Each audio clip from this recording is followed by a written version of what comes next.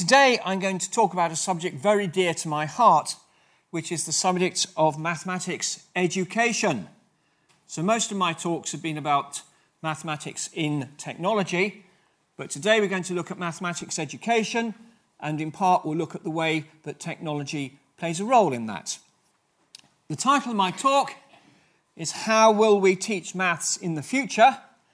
And this has a double meaning. It means how, as in how will we teach maths in the future, and also how, as in how on earth will we teach maths in the future. And I hope the double meaning will become clear as we go through the talk. And I better warn you, I will be throwing some questions at you to think about during the lecture to keep your brains active, as it were. So I'll start with a little bit of a history lesson concerning me and show you a picture. And this is a picture of one of my primary schools. I went to two primary schools, one in London, which was excellent, and then we moved, and I won't say to where because I want to keep this anonymous, to a school which was less than excellent. And this school had a very progressive headmistress, and the progressive headmistress decided that mathematics was not a creative subject, and therefore she would not teach it at her school. So basically she banned teaching maths. I don't know how it was possible. It was the 60s. And so, of course, I love maths and I really wanted to do maths, and I had to rebel against my headmistress in order to do maths. So that was the 60s. Things have moved on since then, fortunately, and moved on a long way. And in 2011, I was honoured to be part of a committee which was chaired by no less a lady than Carol Vorderman. And we produced a thing called the Vorderman Report, and that was called World-Class Education for All Our Young People. And that was a report for government, and that made lots of recommendations. And that really got me to think very much about the issues of mathematics education, and that was in 2011. And what I want to do is tell you a little bit about what that report concluded and tell you how things have gone on a long way since that and some of the great educational initiatives that are going on now, and then how we're looking forward into the future about how maths will be taught and also how we will teach it in the sense of how on earth we will teach it. So this was essentially what the start and conclusion of the Vorderman report said.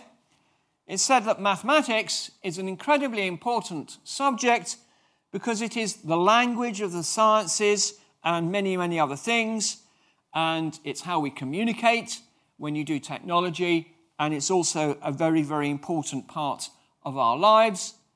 And mathematics itself is a great subject which fosters logical and creative thinking. So this was our great motivation for mathematics and why it should be taught well. But at the same time, there was this warning that this great language and that language of numbers is one which many people cannot speak, and that is a great disadvantage not only to them, but to the country and our future as a whole. And that's why we felt it was so important that maths education was done well, and done not just now, but of course well into the future. So that was the basic conclusion of the Vorderman report, and I want us to take you through some of our thinking behind this, and then, as I said, move on to see where we're going and where things are now heading. So there are many reasons why it's good to have a good maths education, and one which greatly appeals to most children at school, I believe, is that it's very useful. Okay, it's very straightforward to convince something is a child that something is good if you can tell them they'll get a job at the end. It's not the only reason, but it's not a bad reason. So the CBI wrote a report about the value of numeracy and indeed of mathematics in general, and came to the conclusion that 70% of all jobs require some level of numeracy. 70%. That's a very large number when you think that a large proportion of the country isn't particularly numerate. More recently, the Deloitte company was asked by the government. The government funds a lot of research in mathematics and related subjects, and they wanted to know if their research money was being used wisely. So they asked the Deloitte company to do a survey into the value of mathematics research. And that's the sort of stuff I do at university, so the actual probing the frontiers of knowledge in maths. And they came to the conclusion that it contributes 208 billion to the UK economy. 208 billion per year to the UK economy, and 10% of all jobs. So 10% of jobs rely on the outputs of mathematics research. And one thing about this is that mathematics research is actually very cheap. To do mathematics, basically, you just need to pay people. You don't need huge labs. You don't need a great deal of equipment. So this is a massively good return on investment. And then on the BBC website, so it must be true, they did an article. They tend to do this every year, looking at what degrees are worth a good value for money. And they came to the conclusion a degree in maths in 2018 will give a higher boost to your earnings than almost any other subject. So medicine and law edge ahead, as possibly does economics, but mathematics is very high. And in fact, they said the single group of students that had the best earning potential in the country were female students doing maths at Oxford. What do we conclude from that? It's good to do maths at Oxford if you're female. So there we are. Maths is a useful subject. But I don't think that's the only reason to teach it. It's a good reason to teach it, but it's not the only reason. I would claim that utility isn't everything. My favourite book in the entire world is Winnie the Pooh. Okay? I don't know how many of you would agree with me. It's a wonderful book. But I do not read Winnie the Pooh just so that I can learn how to escape from a rabbit hole. Okay? So there's Winnie the Pooh stuck in a rabbit hole. I think far too often mathematics or many subjects are, people say, well, you should only teach things which are useful. No, there's many other reasons to teach it. You certainly wouldn't not teach areas of literature because they're not useful. I love Winnie the Pooh, whether it's useful or not. So if we look at a subject like a mathematical statement like 2 + 2 = 4, that's a fantastically useful subject thing. It's a very useful to do that calculation. We can do many things with it. But sometimes people in the press or wherever say, well, maths is a terribly uncreative subject because 2 + 2 = 4, you just do it, it's very mechanical. And that misses the whole point that this statement on its own may not be important, but the concept of addition, the concept of abstractness, is an incredibly creative statement in its own right. And mathematical statements are very, very creative, and it's the ideas behind mathematics and the way it all fits together which are a very, very important reason for teaching it. And if you don't know this formula, in my opinion, that's the greatest formula in the whole of mathematics. So a second reason for teaching mathematics is the ideas behind it, and the way that it helps us to understand the world. And Celia Hoyles, in her address as IMA president, that's the Institute for Mathematics Applications, summed it up beautifully, saying maths is best thought of as a collection of strongly connected ideas and logical thinking and of understanding the world. So if we want to teach young people how to think logically, how to think creatively, how to understand the world, maths is a very, very good way to do it. And it's the ideas behind maths and the modes of thinking behind maths which have led to so many great things. Things which I've covered in the lectures that I've given and I will give in this series, but things like Google, the internet, mobile phones, and much, much more besides. These come from the ideas that form the body of mathematics. As a way of just confirming that, I'm very pleased to say that at the present, mathematics is the most popular A-level. I couldn't find the most recent statistics, but this is 2015, 2016. These are the various A-level subjects, and there's mathematics at the top. Okay, just over 80,000 students were taking it then. Second is English, and third, interestingly enough, is psychology. Anyway, whatever you want to think about that. But mathematics is the leading A-level. And the students that are studying that, well, some will go on to do mathematics, but the majority that are studying maths A-level are doing it because the ideas are so relevant to many other subjects. These ideas that they learn, subjects like engineering, medicine, even music and the social sciences. So we should teach maths partly because it's useful, but also because of the ideas behind it and the way they train us in logical thinking. Another reason we should teach maths is because it is fun.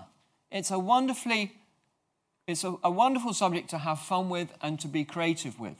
And I think sometimes these aspects of it are sometimes missed in the way that it's taught. Here's an example of fun maths. If you buy the newspapers, you can do puzzles. A lot of the puzzles in newspapers now are based on maths. This is Gridler, where you have to find a picture by working out how many black and white squares there are in the picture. And I just enjoy doing this a lot, but the ideas behind this are very closely linked with a branch of maths called inverse problems, which is used to do things like find oil. I shall boast slightly here, I'm very proud to say that I'm currently the chair of a wonderful organisation called the United Kingdom Maths Trust, or the UKMT for short. And the United Kingdom Maths Trust produces puzzles and challenges for schools, for young people to do. And these are very, very popular. The trust works with something like 80% of the schools in the country. Over 800,000 young people per year do the problems for the UKMT. And they do them because they stimulate logical thinking and because they're fun. And because they have to think creatively to solve the sort of challenge that they pose. So young people really enjoy doing these things, and you can very much bring out the fun and creative aspect of maths by doing it. So here's a nice quote from a medal winner that by doing these puzzles, they expanded their horizons. So just to keep your brains active for the remainder of this lecture, I will throw up a little puzzle for you. This is one of the puzzles that we put on the Intermediate Maths Challenge. It's evening, and Meg, who's 1 metre tall, casts a 3 metre long shadow. She stands on her brother's shoulders, which are 1.5 metres above the ground. How long is the shadow which she and her brother will cast? Okay, so that's something for you to think about. As I say, the best way to learn maths is to do maths. Do some maths in your head. I will give you the answer at the end of the lecture and pose you another problem for you to think about on the way home. So there are 3 good reasons to do maths. It's useful, it's a great training in logical thinking and the way ideas work, and it's fun and creative. However, one of the conclusions of the Vorderman Report and of many other people that have looked into education, both in the UK and beyond, is that there are significant problems with the way that it's been taught, both in the past and also in the present. And I want to kind of look at a number of different ways in which I see that there are problems with the way it is taught. I should say that there is great maths teaching out there. There are great maths teachers, but that doesn't mean that it's uniformly great. There are definitely problems. So one problem is that I think there are false perceptions of what mathematics is and how it should be taught.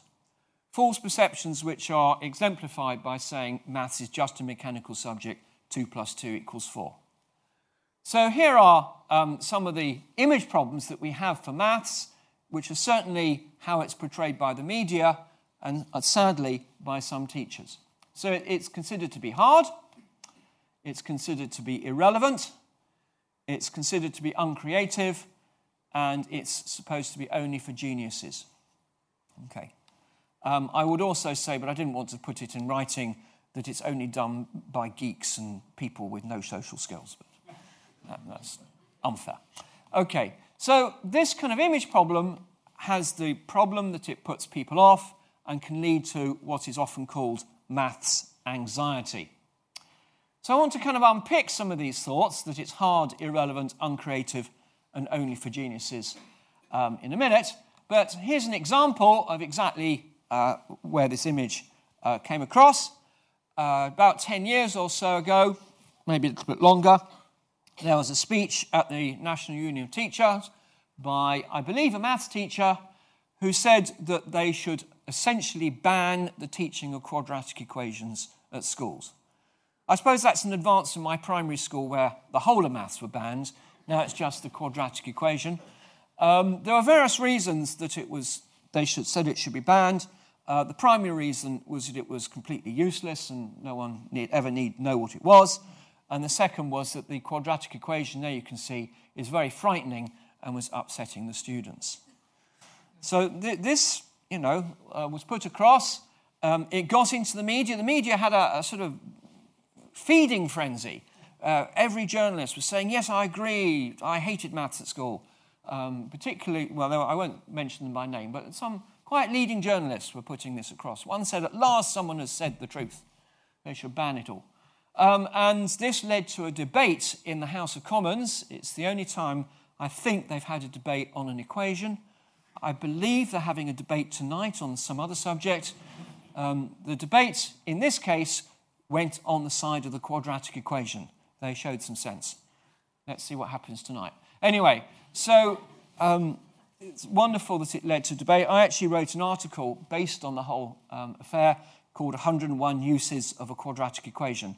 So if you read that article, you can actually find 101 uses of a quadratic equation. So do I agree with these? Do I think these are fair? Is this a fair thing about the quadratic equation? Well, of course I don't. I think it's wrong. So, as I say, maths is portrayed in the media as being irrelevant, but I've already shown you it's very useful for jobs. And in fact, the quadratic equation is incredibly useful. You need it to find things like areas. You need it to work out stopping distances for cars. You need it to be able to solve differential equations. All sorts of reasons why the quadratic equation is a very useful thing. They claim that maths is uncreative. Well, again, I hope I've shown you already that maths is highly creative. But the quadratic equation, crazily, is a good example of how creative it can be, because the solution of the quadratic equation took people many hundreds of years, and people all around the world aimed at solving it. The Babylonians put some work in, the Greeks put some work in, and the final solution came from people from India. So it demonstrates itself the creativity that goes into solving a mathematical problem. Maths may be hard. It is hard. I puzzle a lot over mathematics. I have sleepless nights trying to solve mathematical problems. But many other things are hard as well. For example, sport is hard. To take a free kick is hard. To play well at football is hard. To play music well is hard. I tried very, very hard to play the piano and didn't succeed. Doesn't mean I don't like music, but these are hard things, and they don't have the same negative connotations about them that maths does. If we look at maths anxiety, I do agree that maths anxiety exists, but I don't think it's any different from any other anxiety. I think people are anxious about many things. I am personally very, very anxious about sport. I was terrible at sport at school. I'm not very good at other things, like I'm hopeless at speaking foreign languages, and I got quite anxious at school about that. But I don't think that that's a reason to say that these are negative things. People get anxious about what clothes they wear. Only in maths, I find, does the sort of maths anxiety get celebrated in the media almost as a positive. And that worries me a great deal. And also, the fact that people get anxious about what clothes they wear doesn't mean that the business of wearing clothes gets criticised. I think maths seems to unfairly get treated in this regard. Okay. Another problem that we've had, at least until recently, fortunately changing very much for the better, is that in the UK, people have been giving up maths very early. Here is a table that we had in the Vaughan report showing the different amounts of maths studied by different countries after the age of 16. So if you see, Japan studies, everyone studies some maths, and a lot of people study advanced maths. In France, most people study some maths, and a medium amount of people study advanced maths. But if you go down to England, few people study any maths past 16, and very, very few numbers study advanced maths. And the UK really, must be wrong, it's not the UK, England, Ireland and Wales, but not Scotland, really stand out or stood out because we were not teaching maths to most people past.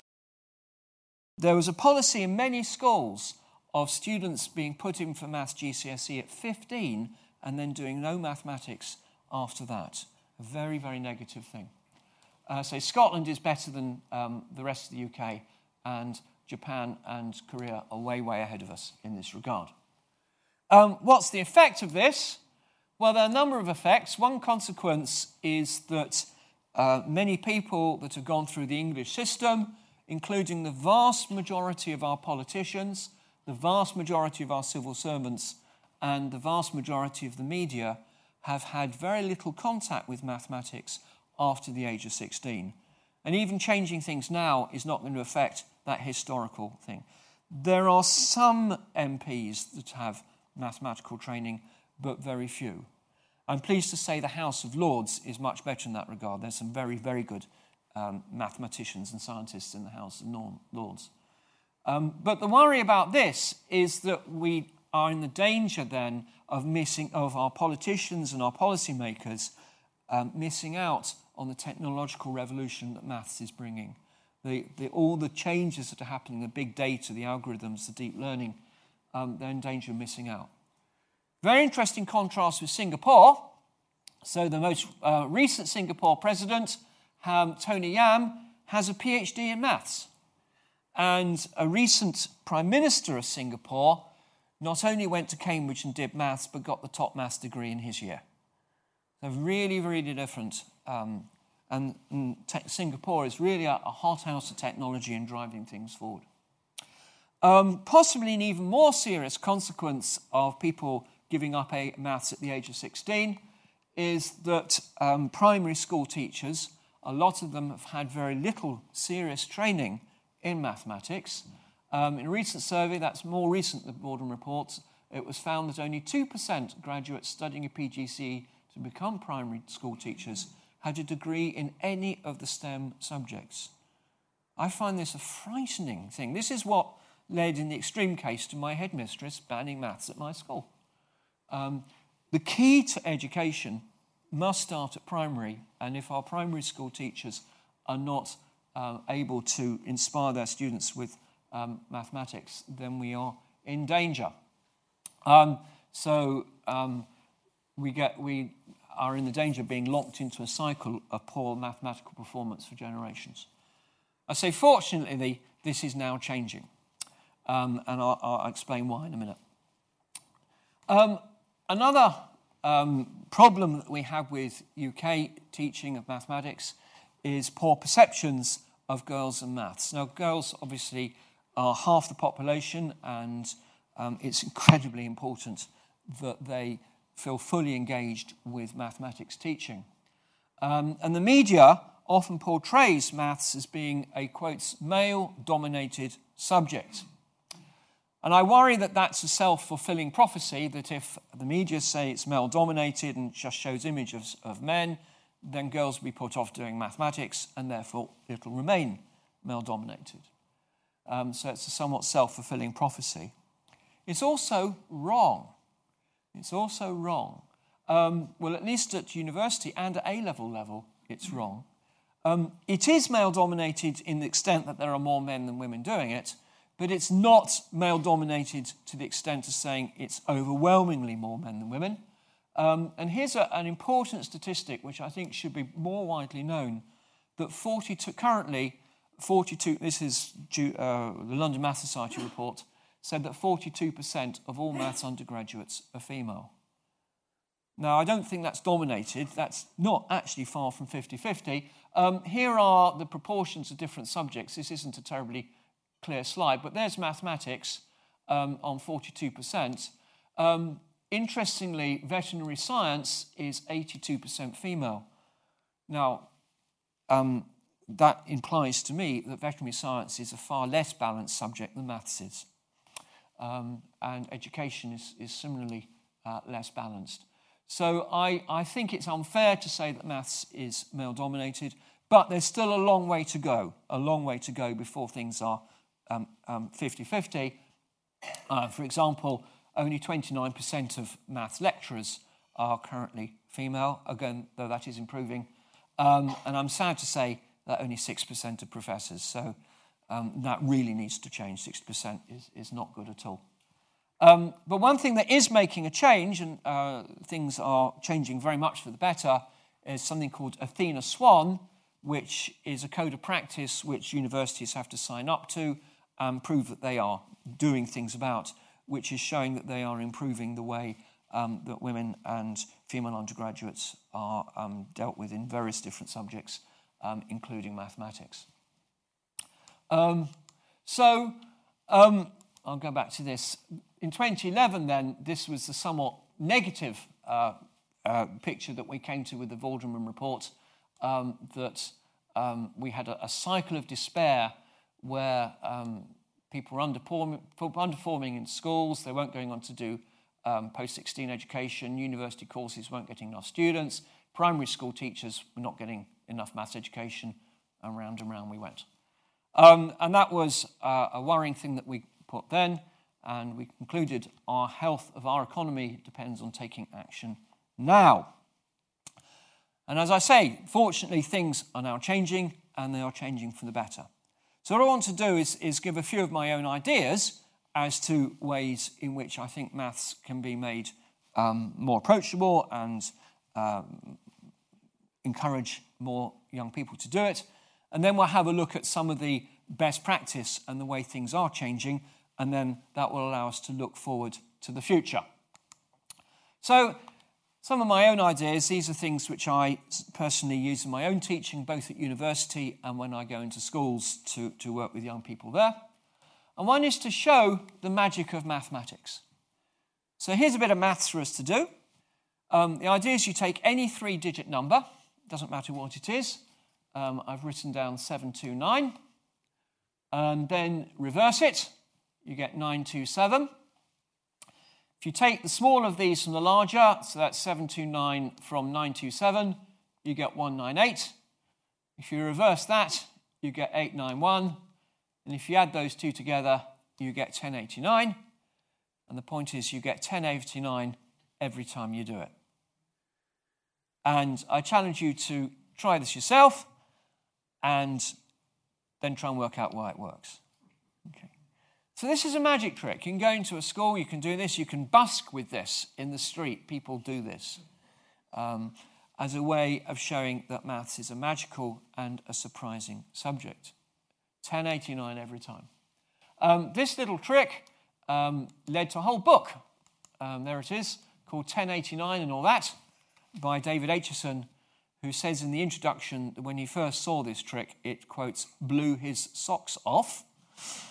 And he then became a very eminent and extremely good mathematics professor who's written some wonderful books, including 1089 and All That, which is a bit of a takeoff of the 1066 and All That on history. Well worth reading.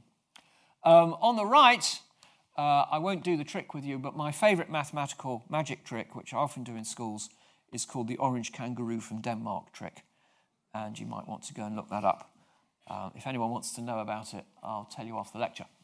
So I love teaching the magic of maths with young people by using magic. Why do I use magic? Mathematics is perceived, as we've shown already, to be a rather dry subject, very logical subject, and therefore a subject without excitement or surprise. And that is absolutely not what it is. Most mathematicians I know, in fact all the mathematicians I work with, find mathematics a very creative, a very surprising, a very mysterious subject.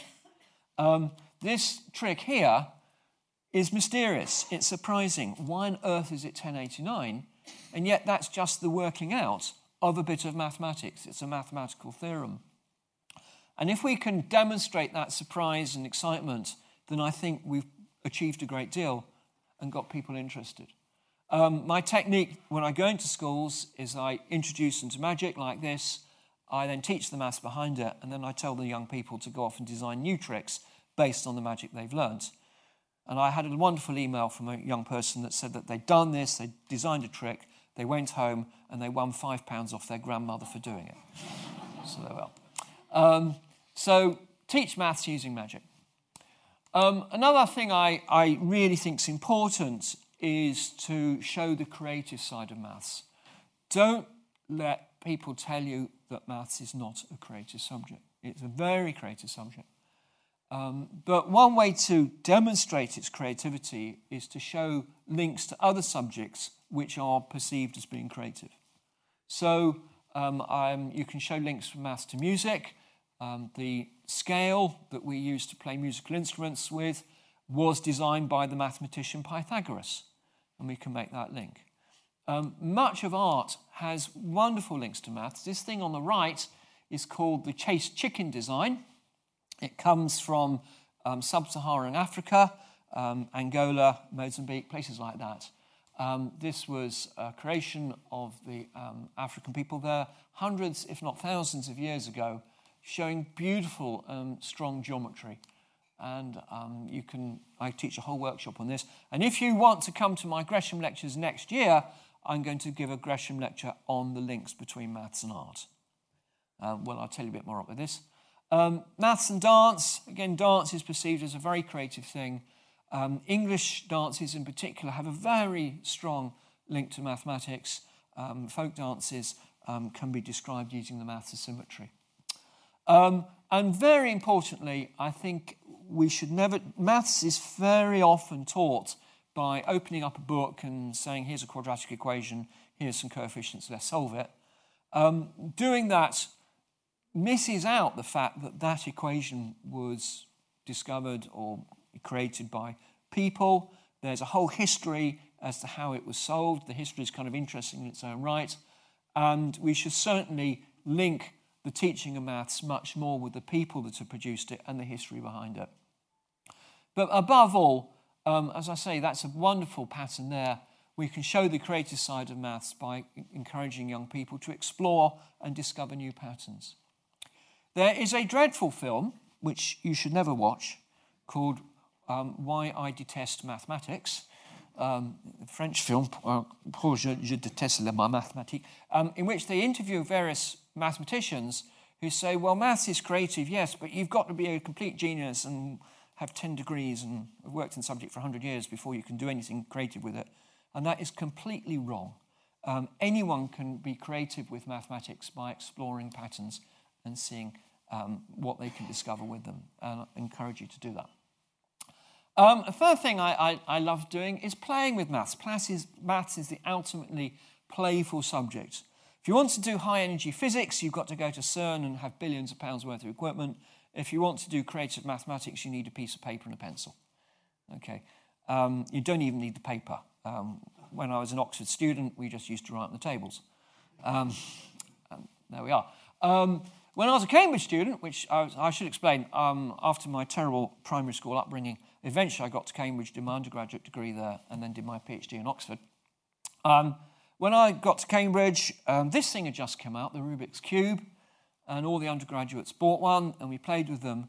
And we were learning in the first year the subject of group theory in mathematics, and this was by far the best way to learn group theory. And we became the envy of our friends because the maths that we were learning in our undergraduate degree allowed us to solve the cube, and therefore we could solve every other's cube, and suddenly we became cool. And that was kind of nice. Here's an example of a mathematical game where you have to fit pieces into a box in a certain way. It's what we call a sphere packing problem. And I take these to science festivals. If anyone is at a loose end this weekend, it's the Bath Science Festival, otherwise known as Bath Taps into Science. And you can come along for free. There's even free food, and we will give you things to play with. And this is the festival in action. This girl had just spent half an hour with us trying to solve that puzzle. Her mother said that we were doing a great childminding service. because she was fascinated, and everyone, look, they're all busy solving puzzles and having a great time. This is Benji the dog. That's my sadly late lamented dog, standing by a labyrinth, and I often take young people to labyrinths, let them loose in there, and say, try and find your way out, okay? And in order to find their way out, they have to do some mathematics, and if they get lost, we send in search parties and stuff like that. So maths is a very, very playful subject. To learn maths, you have to do maths. To do maths, you have to play, and we should bring that out more. And that should be 4, not 4.4. I strongly urge all teachers not to forget the career side of maths. Again, people very often get the wrong impression that mathematics is of limited use once you leave school, and the only careers for a mathematician are in accountancy and teaching. Now, accountancy is a great subject, great profession. Teaching is a great subject and great profession. But as I said at the beginning of this lecture, 70% of all jobs need some levels of maths, and many of these jobs are absolutely amazing. The biggest single employer of mathematicians in the world is Hollywood. And they employ many mathematicians to do all their special effects. 236 mathematicians were employed to make The Lord of the Rings. 236. That's a lot of mathematicians. And if you want to find out more, this is a website called the Maths Careers website, which is one of the websites maintained by the IMA. And if you go onto this, you'll get lots and lots of ideas as to maths careers at all sorts of levels, and lots of interviews with mathematicians doing that. Great resource. So there's our 4 things which I think can be done to make maths a bit more interesting and challenging and entertaining for those that do it. But I don't want to kind of give the idea that A, things are all doom and gloom, and B, the only solution is to do what I say. That would be a terribly wrong thing to do. I want to now talk a little bit about some of the great things that are going on in the UK at the moment, and then talk a bit about the role of technology in maths before looking into the future. So a lot of very good things have happened since the Vorderman report in 2011, and I'm really quite optimistic about the way things are going in the future for teaching maths education. One is, despite my concerns that mathematicians give up maths, politicians give up maths too early, there have been some very good changes at the top, showing that the government and various learning societies are taking maths education much more seriously. One of the problems with universities is that the emphasis is, a lot of it's been on research, which is great, but maths education's been a bit forgotten, and that is changing. One of the examples of this is a body called ACME. That's the Advisory Committee for Maths Education, which has been set up by the Royal Society to act as a kind of umbrella for good ideas and good practice in maths education. And ACME is making a big difference. There's the Joint Maths Council. Mathematicians are finally talking to each other, and that gives us a way of doing it. And Adrian Smith has published 2 very important and influential reports which are guiding the way mathematics is going in the future, the teaching of that. So changes at the top are encouraging. Secondly, I told you that in 2011 we concluded one of the big problems with maths education in the UK was that people were giving up maths too early. We weren't the only people that said that. A number of different bodies said the same thing, and that has led to a big change in government policy. So here's someone you might recognise. I deliberately chose a photograph of him in 2011 because I suspect he'll be rather busy tonight. So Michael Gove was the then Minister for Education in 2011. In fact, he wrote the foreword of the Vorderman report. And he said in July, we should set a new goal for the education system so that within a decade, the vast majority of pupils are studying maths right through to the age of 18.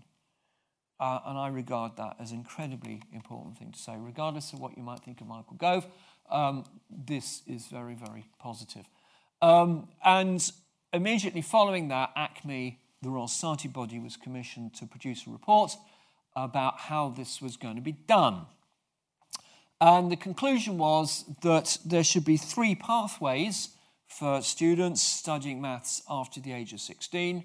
One pathway was the same as A-level, so students who really wanted to do maths at a high level, go on to university to do maths or engineering or physics, would continue to do A-level maths.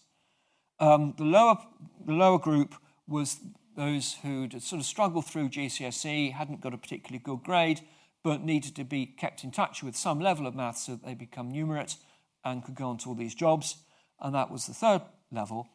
But core maths was introduced for the middle range of students, which includes people like my daughter, for example, that are going on to have a career or do a university degree which will use some level of maths, but not the highest level of A-level. So my daughter was basically forced to drop maths at 16 because she wanted to go on to university to do social sciences, and the A-level choices that she essentially had to do meant that she couldn't do maths, which I thought was ridiculous. And then she goes to university and finds she has to learn statistics. She said, "I'm learning statistics, Dad." She's still doing social science. Core maths is a sort of middle level qualification going alongside A-level maths, which is aimed at students who are going to be using their maths in degree courses on their careers, but are not taking A-level. So here's some examples: social scientists, medical students, plumbers use a lot of maths, fashion, tourism, leisure, all these sort of areas, psychologists and so on, are now able to take this new A-level. Fantastic. And the emphasis of the A-level is much more based on problem solving and also on modelling and handling data and using all the digital technologies. So I'm very, very excited by this. And I'm proud to say that my university, University of Bath, now recognises this as a valid A-level for entry to these sort of subjects. Okay, so that's 2 good things. Here's a 3rd good thing. I think there's a lot of really good initiatives out there, educational initiatives. A lot of these are making full use of all the technology that we have available to us, particularly on the internet, showing a creative way to teaching maths, developing digital web-based resources, and new learning methods. It's terribly hard to list all of these because there's a lot of great initiatives out there. So I've just picked 3 here at random. So the Advanced Maths Support Programme. The A-level maths, when I did maths at school, when I did A-level maths at school, I did maths, further maths and physics. And further maths is what you did if you wanted to go on and do maths at a university. And then further maths got kind of sidelined a bit because it was expensive to teach and state schools found it hard to teach. And then a body called the Further Maths Support Network, which then became the Further Maths Support Programme and then became the Advanced Maths Support Programme, founded a sort of network of support to allow students, particularly in the state sector, to do further maths. And that's utterly transformed things. It means that many, many students are now doing further maths that never had a chance to before, and it's had the wonderfully positive effect on us at Bath that we've had to make our first-year courses harder because our students are better prepared. This is wonderful.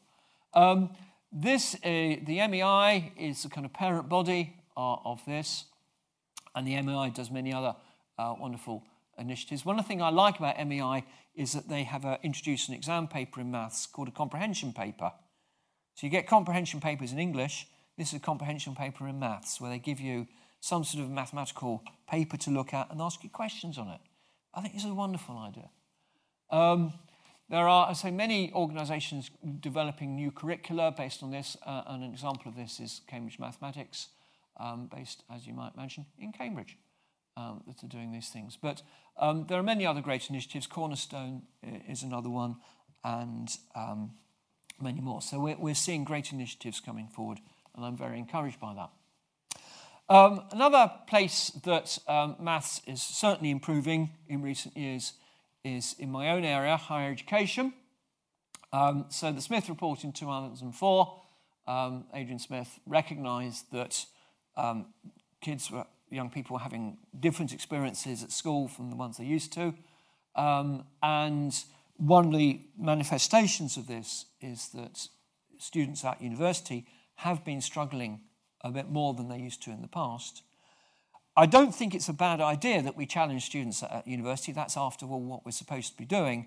But there was a kind of philosophy of sink or swim, and that has very much changed. And since this, there's been a lot of very good initiatives at universities providing support for students. So there's a thing called the Sigma Network. The Higher Education Academy is very involved with this. My own university, we have a thing called MASH, which stands for Maths and Science Help. And the way MASH works is that if a student is struggling with their questions or just generally with the course, they can go into an environment which has got nice comfy chairs, lots of food, and lots of PhD students or friendly people around that can help them through. So this is a sort of support network. And 81% of all universities now have this sort of thing in place. And this is giving students, I hope, a much more supportive environment. Another thing I'm very excited about is the recent explosion in outreach activities in mathematics. Something very close to my heart. One of the reasons I wanted to be Gresham Professor of Geometry is because I believe passionately in outreach. And to a certain extent, this explosion started in 1978 at the Royal Institution. It took the Royal Institution 150 years, but in 1978 they had their first Christmas lectures on mathematics. And they wisely chose Christopher Zeeman, who at the time was head of maths at Warwick, to give the first of this series of lectures. Okay.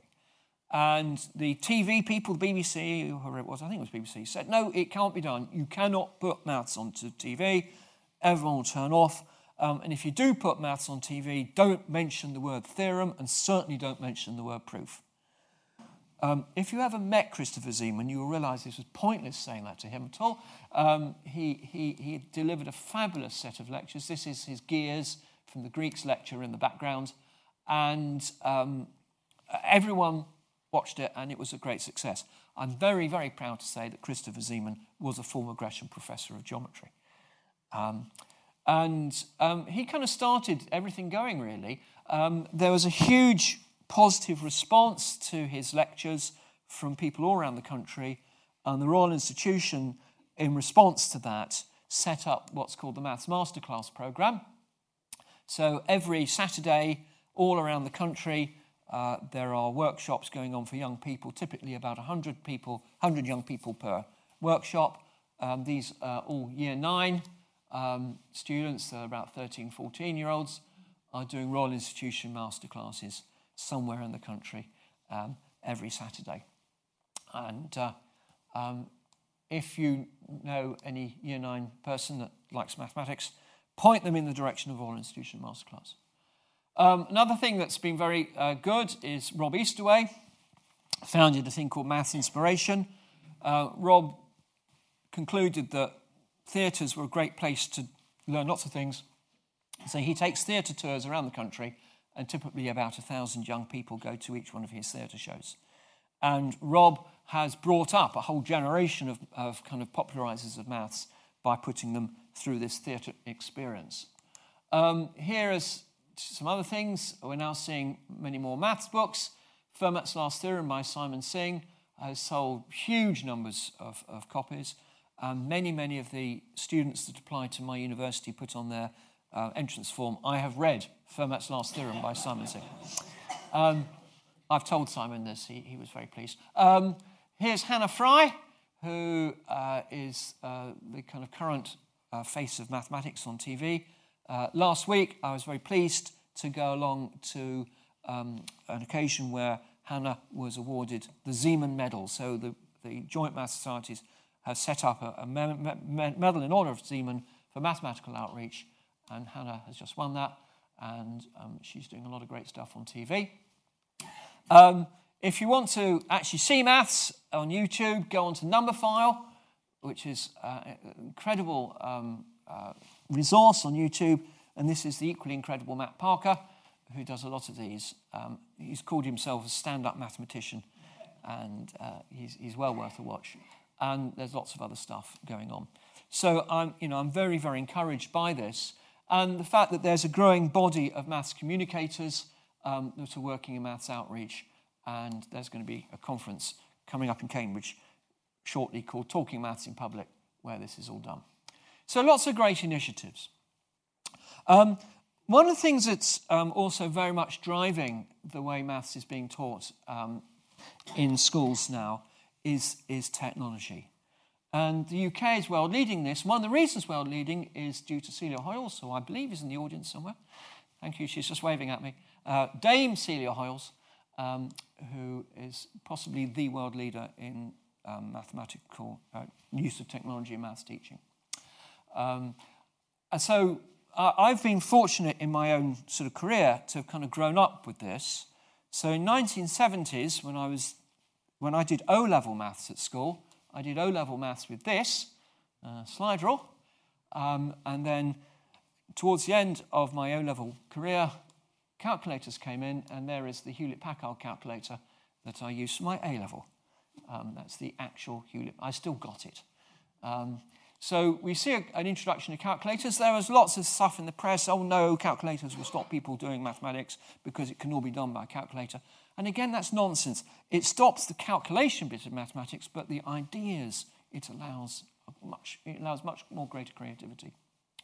In the 1980s, we've seen a lot of digital technology coming in, which allow the subject to be illuminated. So this is GeoGebra, which is a package which allows you to do geometry and trigonometry and just play and be creative. And there's lots of these around. You can also have programmable robots, and these go back quite a long way. There's things called Turtles, which were produced in, I think, 1970s, which you could program using the Logo programming language. Nowadays, Lego robotics, young people can program things and see them moving around. In the 1990s, we saw the introduction of new programming languages which allow high-level maths calculations. So I was trained as a Fortran programmer. I'm still a reasonably good Fortran programmer, but Fortran is not the way to train students to do mathematics. And now we have much more powerful tools like MATLAB and Python and so on Maple, which allow you to program a computer to do mathematics much more easily, and possibly even more importantly, to visualize the results. So this graphic here was done in MATLAB. That's about 4 lines of MATLAB to produce that graphic there. And that's led to a revolution in teaching maths at higher education. I couldn't conceive of teaching maths at university without using these tools here. And also when I work in industry and applied maths to the real world, these tools are very, very important. So that's various tools. We also have seen a change in the way that programming is taught. So programming is a little bit different from maths, but very, very closely related to it. My own day job is I program computers to do maths. That's what I do. So in the 1970s, I learnt programming at school. I did the SMP project, and they taught us programming. And then I went to the Hatfield Polytechnic and did it all. 1980s, BBC commissioned the BBC microcomputer, which allowed schools to program and do lots of stuff. And that was great. It meant that when I was teaching students back in the early 90s, they were coming to us knowing programming. But unfortunately, that changed. In the 2000s, computers got very sophisticated. People got very frightened of doing anything with them.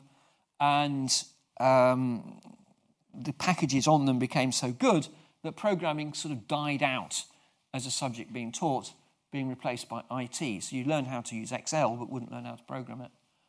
And Eric Schmidt of Google, who then was CEO, said in 2011, same time as the Vaudran report, how flabbergasted he was that programming was no longer being taught in schools. But that's changed as well, and now very much the better. The Computers at School initiative, which was founded quite recently, has led a whole change so that computing programming is now taught in schools. The Python language, which is free, gives a very powerful language you can do maths in. And best of all, possibly, is you can now buy a computer for about £30 the Raspberry Pi, which will allow you to do all of this and is significantly more powerful than the mainframe I was programming when I went to the University of Cambridge. So this three, it's a nice, positive reinforcing circle. So I'm very, very excited about the future for maths being taught alongside technology. So just to say, I argue that computers are having the same effect on maths as the printing press did on English. They're not a substitute for mathematical thinking, but they do allow you to do independent creative work and complement maths and make it more fun. So I really see this as important. But I'll just finish on a somewhat downer note.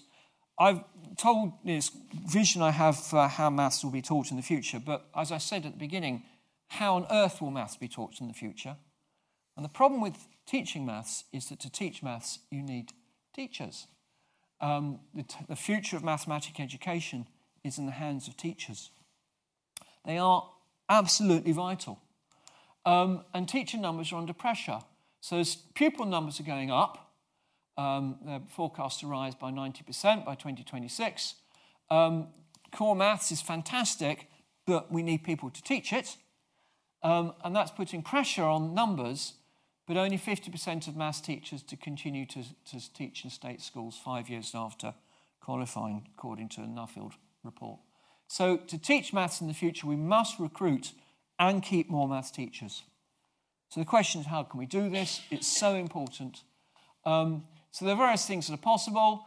We can improve the way we do initial teacher training. So the National Centre for Excellence in Teaching Maths is leading a role in this, as are others. And we can improve CPD for teachers. We need to improve the way we recruit teachers, and there are various schemes out for doing this. So Teach First is a favourite of mine. A lot of my students go into Teach First. Teach First basically takes undergraduates and puts them straight into teaching as a sort of shock or sink or swim thing, and they love it. And the IMA, the Institute for Maths Applications, will provide bursaries for those who want to go into teaching.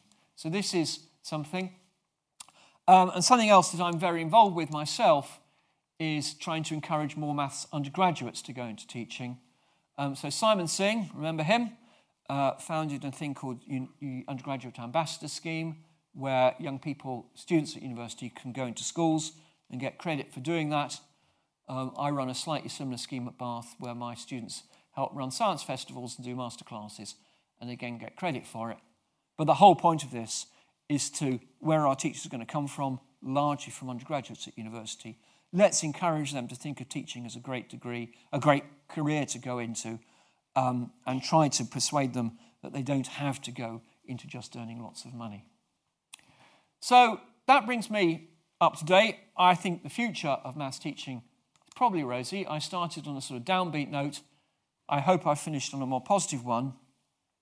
I see a future where increasing use of technology in creative teaching will open windows in mathematical opportunity to a new generation who really will appreciate the relevance of maths in their lives.